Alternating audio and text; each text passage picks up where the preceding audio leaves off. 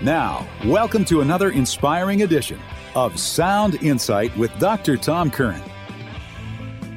Good morning. Welcome to Sound Insight. This is Tom Curran. It's great to be with you today. Merry Christmas. Yes, it is the Christmas season, and we're actually in the octave of Christmas. What that means is that this great solemnity, this high holy day is so big that it's uncontainable to celebrate it in one day. And so we continue over the course of 8 days to celebrate the amazing gift of Jesus being born in our hearts, our homes, our lives, and our families.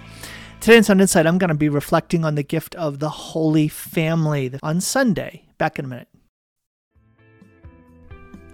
Hi, this is Dr. Tom Curran, and you know me as the host of Sound Insight. I am also letting folks know that as a realtor licensed in the state of Washington and in Idaho, I love serving Catholic families and others who are discerning a move for yourselves. It's much more than buying or selling a home. It's discerning a whole new life. If that's something that you would find a help in, if I could be of service to you, please be in touch. You can find out more at drtomcurran.com. drtomcurran.com. Welcome back to the program. I'm going to begin by reading the second reading from Mass on Sunday, the Feast of the Holy Family. That's the first Sunday after Christmas. So we're going to read the second reading, and there's a reason for that. It was the second reading at Carrie and my wedding. I thought that was fitting. A reading that is chosen for the Feast of the Holy Family is also one of the readings chosen as an option to have read during a nuptial Mass. So here we go. Let's begin with this and with a prayer. In the name of the Father, and the Son, and the Holy Spirit. Amen. Brothers and sisters, put on as God's chosen ones, holy and beloved, heartfelt compassion, kindness, humility, gentleness, and patience, bearing with one another and forgiving one another, if one has a grievance against another. As the Lord has forgiven you, so must you also do. And over all these put on love, that is, the bond of perfection. And let the peace of Christ control your hearts, the peace into which you were also called in one body. And be thankful.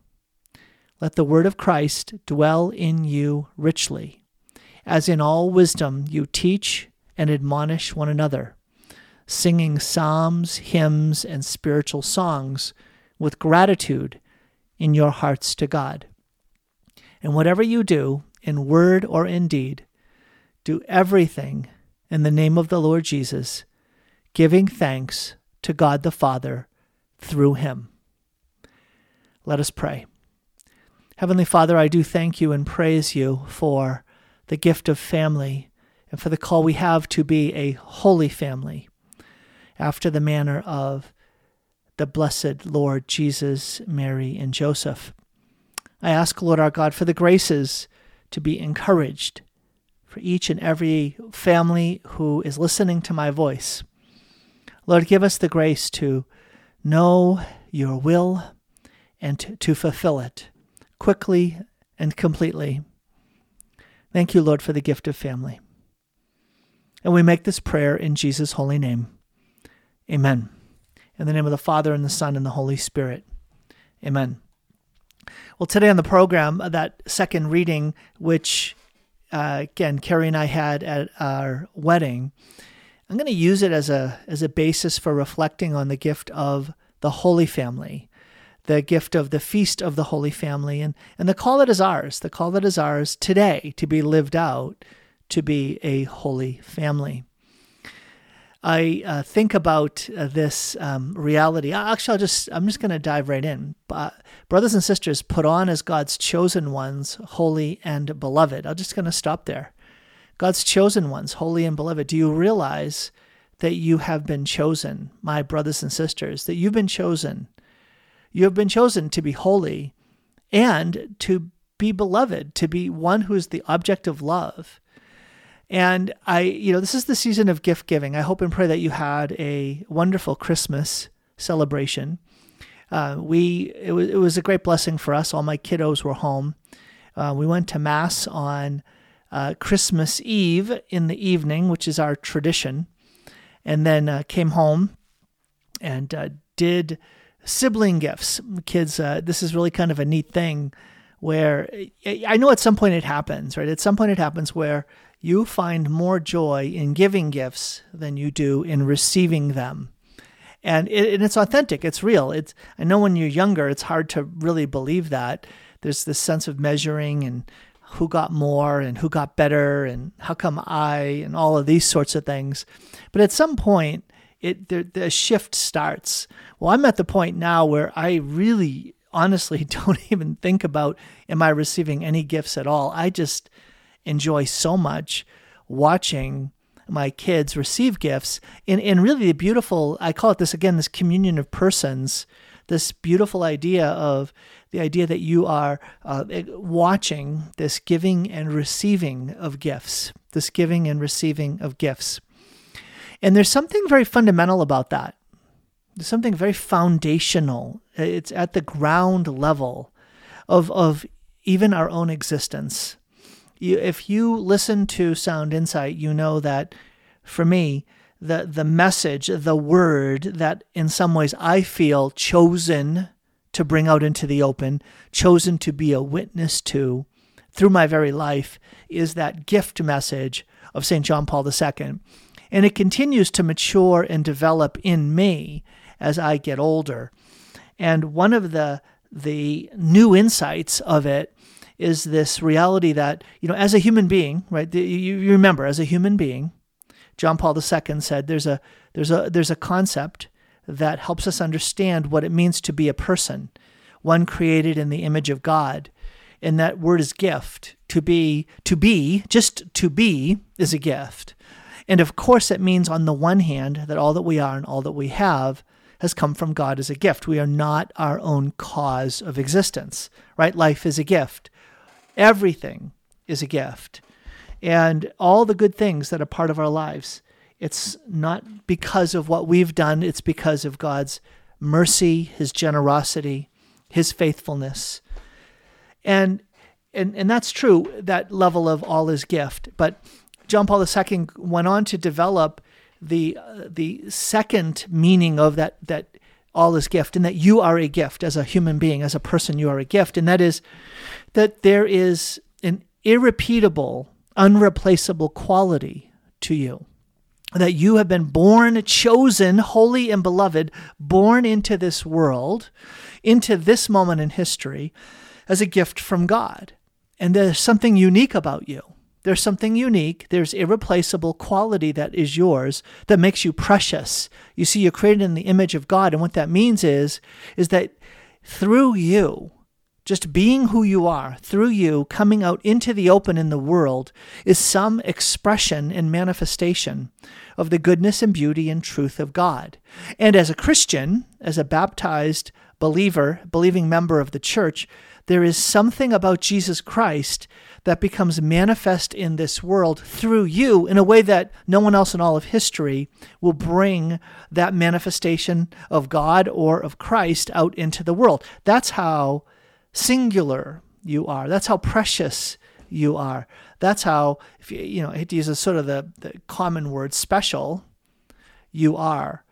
And to know that, to know it at the core of our being, to know it deep down in the depths of our being, that is so very powerful. That can be so very life-changing for people, because many people do not know that they are a gift. They are a gift. And that's carved, it's etched into the core of your being.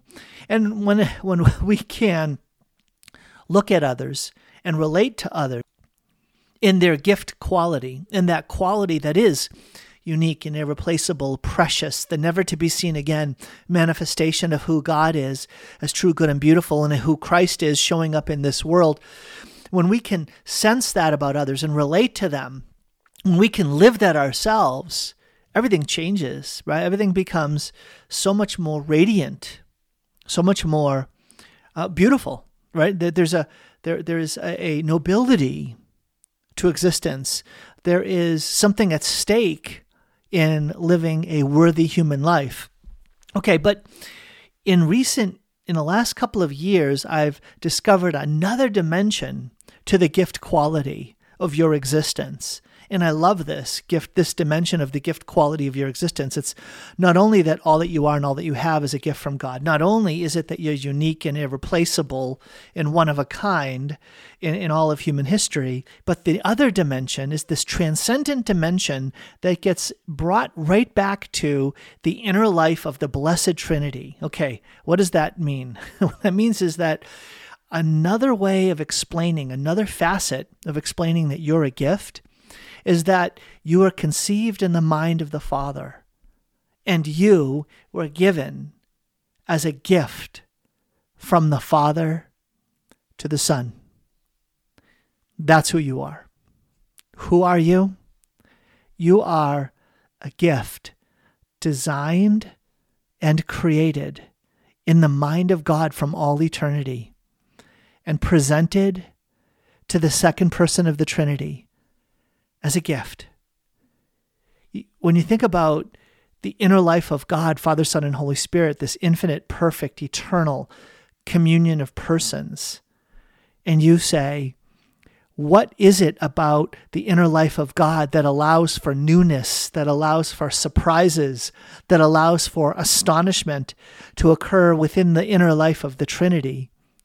One manifestation of it is you. You have been beloved, chosen, holy, because the Father has conceived of you as a gift that He delights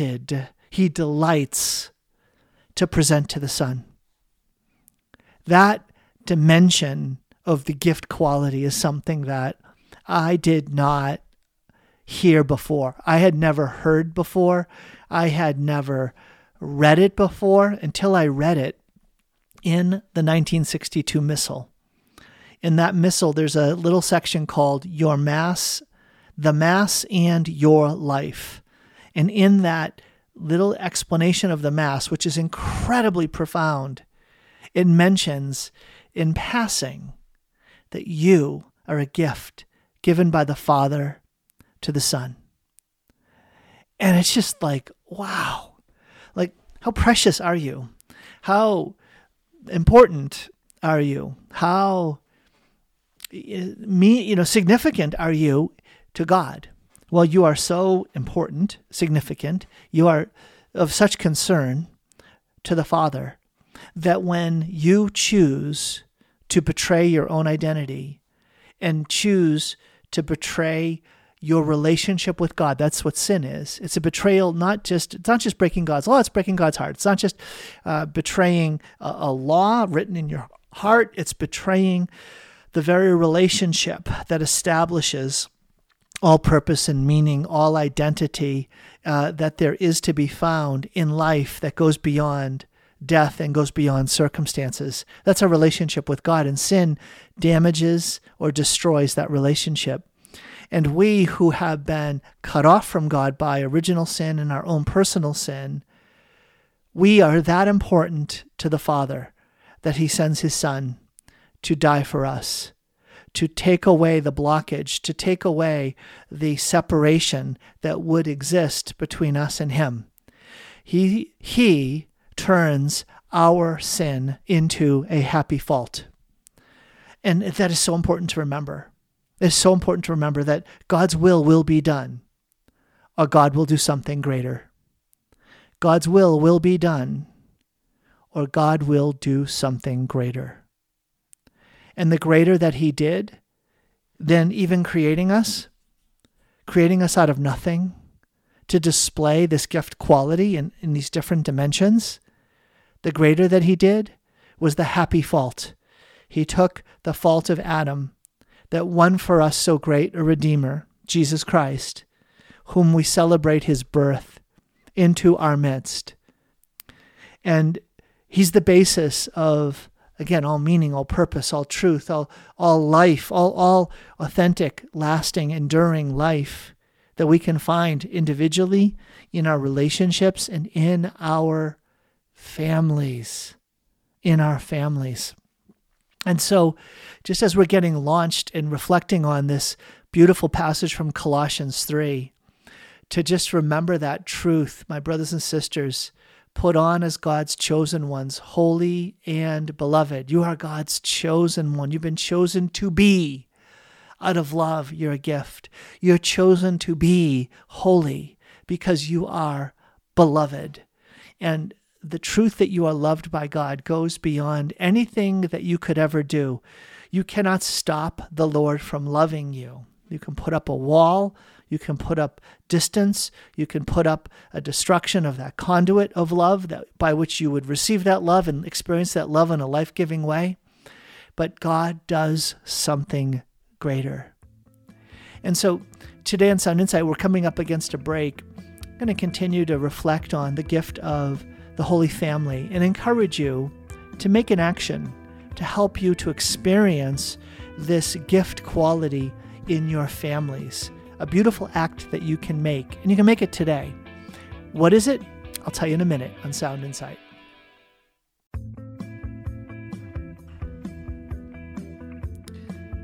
Welcome back to the program. Okay, just before the break, I talked about revealing, a big reveal. What can you do to foster this sense of gift, this gift quality in your families? A practical, concrete thing that you can do. It's something that Carrie and I have done and repeated over the course of almost 28 years now. And it goes all the way back to the crypt church at the Basilica of the National Shrine of the Immaculate Conception. It was on March the 10th, 1994. March the 10th, Carrie was visiting. She was studying at Regent University at the time, finishing her degree. And I was studying at Catholic University. And we went to Mass together. We went to the 5:30 Mass. And after Mass, they close up the shrine. But after Mass, we went to the front, the very front of the crypt church. So the altar in the downstairs of the basilica is sort of in the center. And so you can kind of walk all the way around it. And so if you go back to the far back wall of the crypt church, there's the tabernacle. And right in front of the tabernacle are two kneelers. And so Carrie and I were kneeling in prayer in front of the tabernacle, praying to the Lord. And in my coat pocket was an engagement ring. And so this is something Carrie and I had worked out, that we had discerned that we were going to get married. And she wanted some time to process that idea that it would become public, that as soon as I asked her to marry me formally and gave her a ring, well, then it's a visible public act. And so quietly, she was processing this idea that we would be, in fact, publicly visible as a couple engaged to be married. And so I was going to wait for her to peacefully get to that place where she said, yes, I'm comfortable, I'm ready. And so I waited a couple of weeks, and sure enough, she gave me the thumbs up about a week before. So in that week, I scrambled around, did not do very good planning. Did not buy the tiny engagement ring that Carrie has from some kind of discount jeweler that I had scoped out. That was not a very pragmatic me. I just literally jumped out of the car when I saw a jeweler's shop, went inside, and ended up getting the diamond that I got. Be that as it may. I also had, Carrie had asked me to contact her dad and to ask her mom and dad for permission. And so I did that without her knowing it. I called and they were both on the phone, and I asked for permission, and they willingly gave it. I was very happy for that. They were happy that to support Carrie in my getting married. So here we are, kneeling in front of the tabernacle. And while we're kneeling on these kneelers, I then got down on one knee below the kneeler. So it was actually, it was kind of like the smallest distance that someone on their knees ever did to give a ring, to offer a ring to a woman. I'm probably in the top 10. I may not be the lowest, but so there I was, and I got off the kneeler and down to one knee, took out the ring, and I asked her to marry me, and she said yes. And so she was surprised at, not that it was happening, but that it was happening right then. And so it was beautiful. So she said yes, put the ring on her finger. We prayed briefly. And then we walked over to our left towards a side chapel where they hear confessions. At least they did hear confessions. And on the way to the confessional chapel area, there's a fresco on one of the pillars of the Holy Family, Jesus, Mary, and Joseph. And Carrie and I went and stood and at the base of that fresco, looking towards it, we consecrated our married life, our time of engagement, and our married life to the Holy Family. We entrusted our engagement, ourselves, our own lives and our relationship, and our present and our future, everything, into the hands of Jesus, but in a very special way, entrusted into the hands of Jesus, the child of Mary, and the foster child of Joseph. And so looking to Joseph and Mary as ones who would, here, listen to the language now, lead and provide and protect us in our married life and in the journey of living as a family that the Lord would bless us with. No idea what would come, but that act of entrustment, that act of putting oneself into the hands. So this is the act I'm encouraging you to do. I'm encouraging you to make an act of entrustment, an act of giving over of one's self, one's spouse, your relationship, your children, each of them, and all of them, and your entire family. Those are 5 entrustments. Those are 5 handing overs. And there's something distinct about them. So don't think that it's just a matter of saying, Holy Family, I give you my family, and you're done. You can parse it out. You can break it down, and you can make a point of focus, a point of reflection, the different elements of consecration. So to consecrate has something to do with that, to associate with holiness, to associate with godliness. To consecrate means to set apart. It means to set aside and to give over to God for his purposes. That which is consecrated now belongs to the Lord, and now is set apart not only to belong to the Lord, but so that the Lord can invest himself, can operate on, in, and through that which is given to him. So think about the bread and wine going up at the altar at Mass. That bread and wine is consecrated, right? It's consecrated in the liturgical act of the priest, Christ the high priest at work in the priest, through the ritual that he has established, through the Mass, the sacred liturgy, and through the canon of the Mass, the Eucharistic prayer. There is the prayer of consecration in the midst of that, right? That specific act through which God, through the Holy Spirit, turns bread and wine into the body, blood, soul, and divinity of Jesus, the real presence of Christ, right?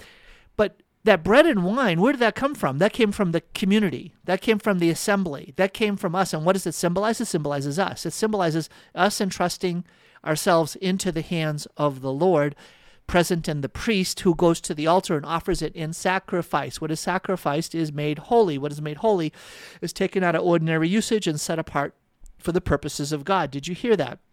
That is what is sacrificed. That is what is made holy. That is what is consecrated. So the act of consecration involves an entrustment.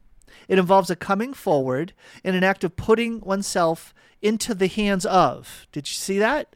That's what happens with the bread and the wine when you go to Mass. You see that handing over. But that can point to a deeper, more fundamental handing over. The spiritual act of our handing over ourselves to the Lord. And this is where I said that there are these 5 different acts of handing over that are connected to this idea of family consecration. That, yes, I want to do the act of family consecration. Okay, fathers, listen then. If you're going to entrust your whole family to God, it's going to be traced back to this beginning that you can't get beyond, which is your entrustment of your life to God. Oh, by the way, you can only do that because the Lord has entrusted you with life, right? So God has always taken the initiative. But in taking that initiative, he stirs it in you, right? That gift quality to give yourself back to him. And to give yourself back to him freely, completely, and forever. Did you hear that? Freely, completely, and forever. Freely, you're not forced. There isn't that coercion going on. You make the free act. You're determined. You have that free choice and you say yes to it. It's not just free. It's complete. So it's not partial. It's not, Lord, I consecrate my life to you, but only part of my life. I'll give you an hour on Sundays, and I'll give you my moral life, at least most of the time, but I want to have a lot of my time for my own purposes. And you can be involved, okay? I'll do my best not to break your law. No, that's not consecration. Consecration is, Lord, I'm all in. All that I am, all that I have, all that has been placed into my hands, I give to you, my time, my treasure, and my talent. Right? All my talents. So think about the ways that your gifts are at his service. Now, your gifts are at his service if you're putting your gifts to use, for instance, in working, and through that working, you're providing for your family materially. That's good. And you're also, if you're using your gifts in ways that you help to shape and mold your kids, maybe you're good at music and you're teaching your kids music or the tendencies of the talent, the inclination to do that. Maybe it's woodworking, maybe it's doing outside activities, maybe it's in sports, right? So those are also other good uses. But the idea of the totality of who I am is in your hands, Lord. Lord, make known to me what you will, and I say yes in advance. It's free and it's complete. It's a complete act of giving myself over to you. Not only that, it's forever. It's not, well, right now things are so hard. Things are so hard that I'm willing to do it right now because my arm is twisted behind my back and it's too painful to be in the situation that I'm in. And so I give up. I surrender. I take it. Please take over because it's too much for me. Now, sometimes that's what it takes, especially for guys. We can be pretty stubborn when it comes to giving up and giving over, especially our own lives. So to say that it's given over forever, that changes so much of our perspective because life then becomes about honoring the Lord now and forever. Death is no longer this threat, this big threat. I was talking to my kids. We were driving to do some skiing, and on the way there, we were driving. They were talking about how cold it was and how some people, when they die, they go into some kind of cryogenic freeze situation where they freeze their brain, their head, or their whole body moments after death so that decay doesn't step in, so that they can be kept in that condition until the physical condition they had would be curable, something like that. And so I can remember, I don't know, it might have been 20, 30 years ago, this was sort of a thing where they had these buildings set apart for people who paid a ton of money to have their bodies. I'm using the word cryogenically frozen. I don't know if that's even the right word, but you get the idea. And it was so interesting to listen to the kids talk about it because the kids were like, well, what's so bad about that? That sounds like that's a pretty good deal. And it's like, yeah, but that makes the death seem like the worst thing. Death isn't the worst thing. Not being able to die is a horrible thing. But when you die, that's how you get home to heaven. Like, why is that a bad thing? So it was really interesting to watch our kids see this perspective of you're putting yourself into the Lord's hands forever. You can try to avoid that act of entrustment into God's hands, but that moment of death is going to require it of you. So live it now. Did you hear what I just said? Living now is preparation for death. It's preparation for the act of dying. Because in the act of dying, ready or not, prepared or not, willing or not, you're going to be making an act of entrustment of your forever into the hands of the Lord. So start doing it now. Entrust your forever into God's hands. Do it now. It's very liberating. It's very freeing. And so that's the first of these 5 acts of entrustment that are connected to family consecration. And so if you struggle with that, and you've heard me say this, because I say it quite a bit, not only because, I say it because I find it very helpful, and because I don't read it much in spiritual literature. And it's the act of entrustment reveals the lack of the willingness to entrust that is operating in the world or in many people's lives right now. We don't want to give ourselves over to God. So we rebel. We rebel against that idea. Life has become so comfortable. Life has become so carefree. Life has been controllable so that I enjoy things of this earth so much. I don't want to have all that stuff ripped from me. Then all of a sudden, the idea of entrustment to God at death, that's not something I look forward to because it's ending all the good stuff that I have here and now. And so it's so funny. Carrie and I were talking about this. We were driving back to the house just earlier today. I'm recording this on Monday, and we were talking about married life as sanctifying. This is actually good because it kind of leads into one of the next consecrations, and it has to do with the reading. Okay, so in this reading, I'm kind of like so excited. I'm jumping all over the place here. In the reading, put on. This is again from Colossians chapter 3. It was the reading from Carrie and my wedding, the second reading, the nuptial mass. Put on as God's chosen ones, holy and beloved, heartfelt compassion, kindness, humility, gentleness, and patience, bearing with one another and forgiving one another. Bearing with one another and forgiving with one another. So important. Why? Well, I'll tell you in a minute on Sound Insight. Hey, this is Dr. Tom Curran, the host of Sound Insight, but also a realtor serving wonderful folks like you in the state of Washington and in Idaho. I've had the privilege and pleasure of helping dozens of families in the last 2.5 years discern and find a strategy, a path, and a plan to help their families find a whole new life in eastern Washington and northern Idaho. If I could be of service to you in that, I would love to. Please reach out. drtomcurran.com, drtomcurran.com. Welcome back to Sound Insight. This is Tom Curran. I'm talking about family consecration in its 5 modes. You make the act of entrustment, consecrating your own life to God. You make the act of entrustment and consecrate your wife's life, your spouse's life to God. You make the act of entrustment of your married relationship to God. You make the entrustment of each of your children's lives to God. And you make the act of entrustment of all of your kids' lives to God. All of those are part of family entrustment. If you're going to consecrate your family to the Lord, these are 5 facets of the diamond. And that diamond is the act of consecrating your family to God. I'm going to consecrate my whole family to God. It's what Carrie and I did on the day we got engaged. And we had no idea what we were doing. Meaning, well, we knew what we were doing, but we didn't know what it would mean. We didn't know the meaning of the act, like how this would unfold, how the Lord would say, like, not gotcha, but like, you said it, you put yourself into my hands.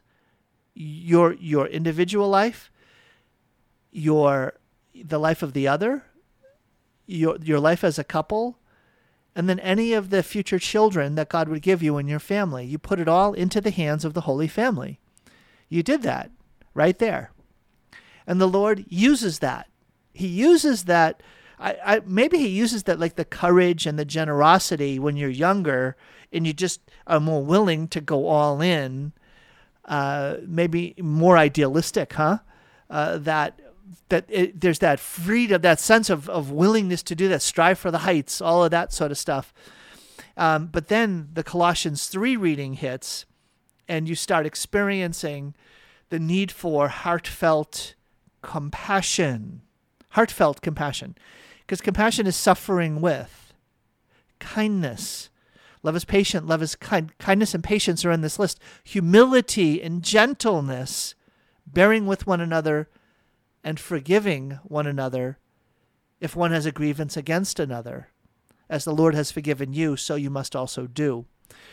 When Carrie and I got married, we had no idea how powerful and poignant that would be. That beautiful Colossians 3:12, just that right there all by itself.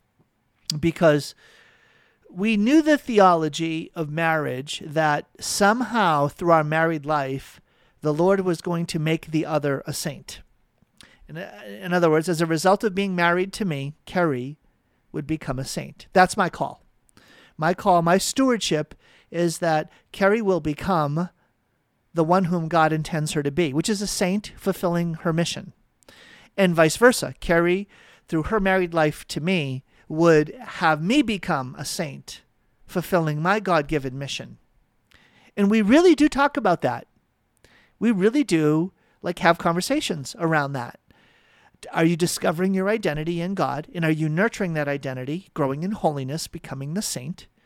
And are you sensing in this moment of your life's journey the mission that God has for your life, the purpose for which he has planted you in this moment, given you these gifts, these connections, these abilities, these matured experiences, this pruning, this cleansing, this being in the furnace, this purification, right? This suffering, all of these things, Lord, why am I going through all these things? Towards what end? And I have to say, just on the way back, we were talking about, wow, part of how we thought we would help each other become a saint was through all the positive means. I'm investing in you. I'm sacrificing for you. I'm giving for you. I'm pouring into you so that you're growing and you're nurturing, and I'm getting obstacles out of your way, right? All of those things. Those are the really natural ways that we, believe we're going to be the best cheerleader, the best friend, the best encourager, the one who says the best supporter. All of those things. And the answer is yes. And did we ever think that we would be for each other at times the biggest obstacle? At times, the one who is the biggest cross, the source of suffering, the one who is introducing a trial, a difficulty, the daily crosses that come from the ways that being complementary, not being the same, complementary, can be conflictual, can be diverging rather than enriching, or the way that our own journeys, we haven't arrived yet. And what that means is that sin is still at work. The flesh is still operative. Concupiscence, that urge towards sin, is still part of our lives. And we don't get to choose to say, let's have bad days together and let's have good years together. That's not how it works. And so it was one of those things where it was like looking at each other thinking, when God said that, he brought us together, or the church's teaching is that God called us to be together as a husband and a wife so that we could foster sanctity in each other. Did we really realize that a lot of this was going to be more of the cross than the resurrection? We were going to be more Pilate, the one condemning one to carry the cross and scourging, rather than Simon who comes under and helps Jesus carry the cross, or Veronica wiping the face. Now maybe there's a reflection there on the way in which couples could take a look at the entirety of the Stations of the Cross and say, where are you, O spouse, in this way of the cross that I'm walking? So I think that's one of those reality checks, like maybe not an ice bucket challenge, but a reality test to say, don't be surprised if your marital journey is the way that the Lord says, I've drawn near to you in a special way to help you become holy. Because it's your holiness that matters. It's your holiness that endures. It's your holiness that will be the best source of protection, provision, and leadership for this family. You see, remember, we were consecrated to the Holy Family, that which marks in the most distinctive way this family of Nazareth, made up of Joseph, the Blessed Mother, Saint Joseph, Blessed Mother, and the Lord Jesus, is that it is the Holy Family. It is the place where God dwells. It is the place where divinity comes out into the open. That's where God's glory is radiant, manifest, and present. And the Lord wants that for our families too. And so, digging in now, again, these 5 consecrations. The first consecration is yours. You've got to begin and go back to that one, your consecration. The second is the entrustment you make of your spouse. Do not doubt the value and importance of every day praying for your spouse. It's part of the fruit of the consecration of one's whole family to God, is that you'll find that you're praying for your spouse. But here's the thing. When you start praying for your spouse, like when I pray for Carrie, one of the things that pops up really every day is the reality that there are things I'm praying for that I don't have the ability to change. I don't. Conversion is a work of the Holy Spirit. It's a work of God's grace. It's something that the Lord will prompt from the inside and move Carrie to. But I can pray for that. I can sacrifice for that. But it's the Lord who's going to undertake that work. So I can entrust Carrie. I can entrust her into the Lord's hands and into the Lord's heart. But it's not just that sense of identity. It's also that sense of purpose. So the other way that I pray for Carrie is for her heart's desires to be fulfilled. In a number of important moments in our married life, as part of this, I don't know if I consciously connected it to the consecration of Carrie and my married life into the hands of the Holy Family, but I would pray to the Lord and I'd say, Lord, either fulfill her heart's desire or change it. Lord, you are true to you're faithful to your word, you're faithful to your promises. And so fulfill her heart's desire or change it. And so do not doubt the way that the Lord has connected through relationships his will to answer petitionary prayer. That my wife praying for something is aided, is supported, is multiplied in its fruitfulness when I pray along with her. When I, as the God-assigned husband of Carrie, the Lord honors that. He honors the relationships he establishes. And so every day I do encourage you, put your spouse into the Lord's hands. And that can be so helpful when you are in a situation where your spouse is being for you a trial, a cross, a difficulty, a challenge, where your husband or a wife is facing those challenges and you're powerless to do anything about it. Make that act of entrustment of your spouse into God's hands. More on this in a minute in Sound Insight. Welcome back to Sound Insight. This is Tom Curran. I'm reflecting on the Feast of the Holy Family. And One of the actions that was encouraged this year was the act of consecration of one's family to the Holy Family of Jesus, Mary, and Joseph. It is in our tradition that after the Blessed Mother, St. Joseph was the greatest saint in the history of the church. And it makes sense if you think about what his mission was. His mission was to be the foster father of Jesus, the custodian, the one entrusted with the care of Jesus as an infant, and, oh, by the way, of the Blessed Mother, the most perfect creature in the history of humanity. The Blessed Mother, he, as her husband, her in-law, the husband of Mary, was entrusted with to lead, provide, and protect Mary and Joseph.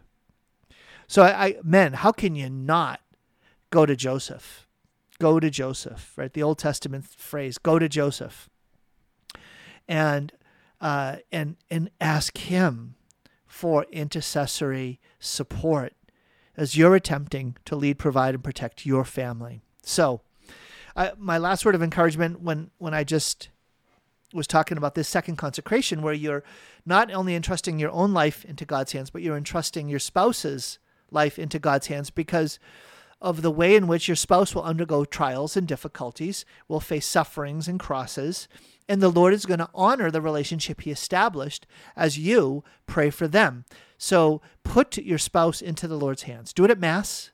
Put him right up on the altar. I'm saying him because I know it's often the men that can be more of a cross. Well, I guess wives maybe have their equal share, but it can feel like men are often putting heavy crosses on their wives' lives, especially today with internet pornography and sarcasm, harsh treatment, being closed down emotionally, just basic things like that. That can make it really hard for a woman who is hungering and thirsting, yearning for spiritual leadership, provision, and protection from her husband. But God bless us, poor husbands. How many of you had any formation at all in this vision of being a Catholic husband? Like so few received almost any formation in that spiritual vision of what it means to be a Catholic husband fulfilling the God-given tasks, mission. Okay, so the third entrustment is of the relationship itself. So, you're going to entrust yourself, consecrate yourself to the Lord into the hands of the Holy Family. You're going to entrust the life of your spouse into the hands of the Holy Family, but also the relationship. You see, because the two shall become one. And as the two become one, I already highlighted the fact that there are ways in which the complementarity will shine and will enrich each other. But there are also ways in which, as you journey together and you face an unexpected cross or difficulty or trial, or you just are in living together, see some of the ways that you're not complementary, that can lead to a crisis. That can lead to a difficult time. And not everyone knows how to get through that time. Well, the Lord does. The Lord will be your rock. But entrust the relationship. Entrust the husband-wife relationship into the hands of the Holy Family. Into the hands of Joseph and Mary, who live the most perfect life of husband and wife. Let them pray for you. Let them intercede for you. Maybe you'll be like in that situation at the wedding feast at Cana. They have no more wine. It was the Blessed Mother who brought the situation to the attention of Jesus, and that prayer was heard and answered in the most spectacular way. Watch what the Lord will do in your regard. And so, make that act of consecration for the couple, for your lives as a couple. Now, that's a very beautiful thing, but then that can also lead to the next consecration, which is for the children. Now, when Carrie and I did it, we did it in the abstract when we first were engaged. We came before the fresco of the Holy Family and any future children God would give us, but we had no idea the journey of parenting that God would put into our lives. And I'm not here to rehash that, but just to say, in all of the different ways that the Lord blessed us with children and also introduced a variety of sufferings and crosses into our lives through our children, the idea of entrusting the individual child into the hands of the Lord is so very important. It is so very important. To this day, I'm entrusting my children, each and all, each by name. I name my children, and I'll pause as I'm putting these children into the Lord's hands, in case the Lord would stir in me something specific to pray for.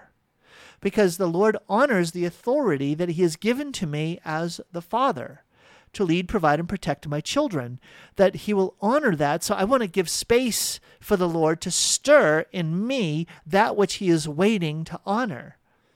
And so part of consecration to the Holy Family is the consecration of each of your children into the hands of the Lord.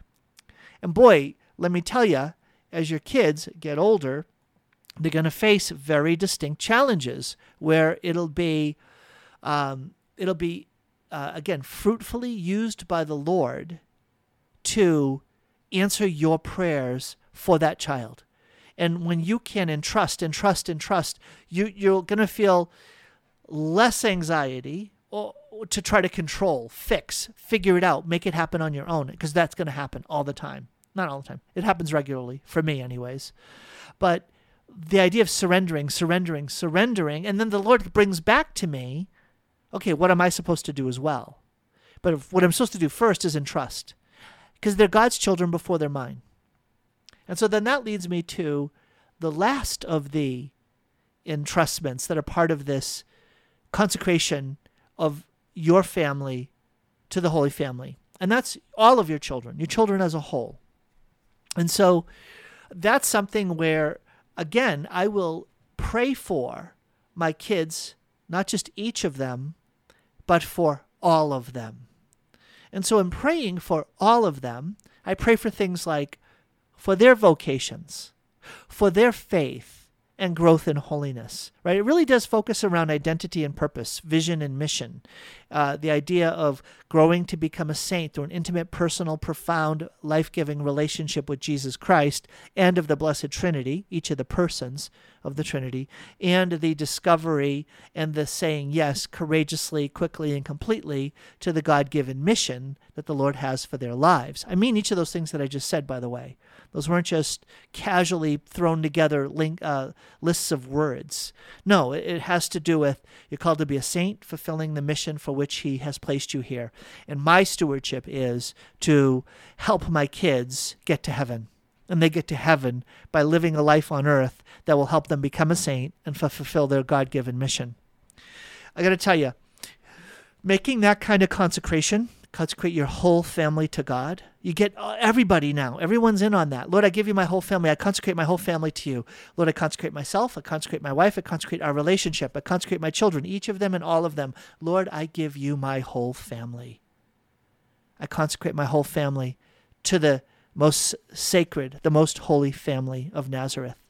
Jesus, Mary, and Joseph. Mary and Joseph, please pray for my family. Pray for the families of those who are listening, that they might be stirred to make such an act of consecration, an act of discovering and living the gift that the Lord intends not only them to be, but the communion of persons that their married life is supposed to be, and the communion of persons that their family is supposed to be. Lord, let it be so. Let it be so, Lord. Surprise us and shock us with how you bless us. Thank you for that, Lord. Well, I'm coming up against the end of my program. I hope and pray that this was a blessing to you. Remember now, it is the Christmas season, and so there is still more to come of the celebration of the Nativity. We are living in the octave of Christmas, these 8 days that allow for the full reality of the grace of Christmas to be experienced by us. And so my hope and prayer is that this program will be part of helping you experience what the Lord intends for you. One of the beautiful signs of that is that Sunday after Christmas, the Feast of the Holy Family. My hope and prayer is that your family will draw near to, hide and seek refuge and discover it in the hearts of the Holy Family. and that you'd experience the beautiful, powerful intercession of the Immaculate Heart of our Mother Mary, of Saint Joseph, her most chaste spouse, as they shepherd you through their leadership, provision, and protection into the most sacred heart of Jesus. Jesus, love us and have mercy on us. Amen. In the name of the Father, and the Son, and the Holy Spirit. Amen. God bless you all. Join me tomorrow for more Sound Insight.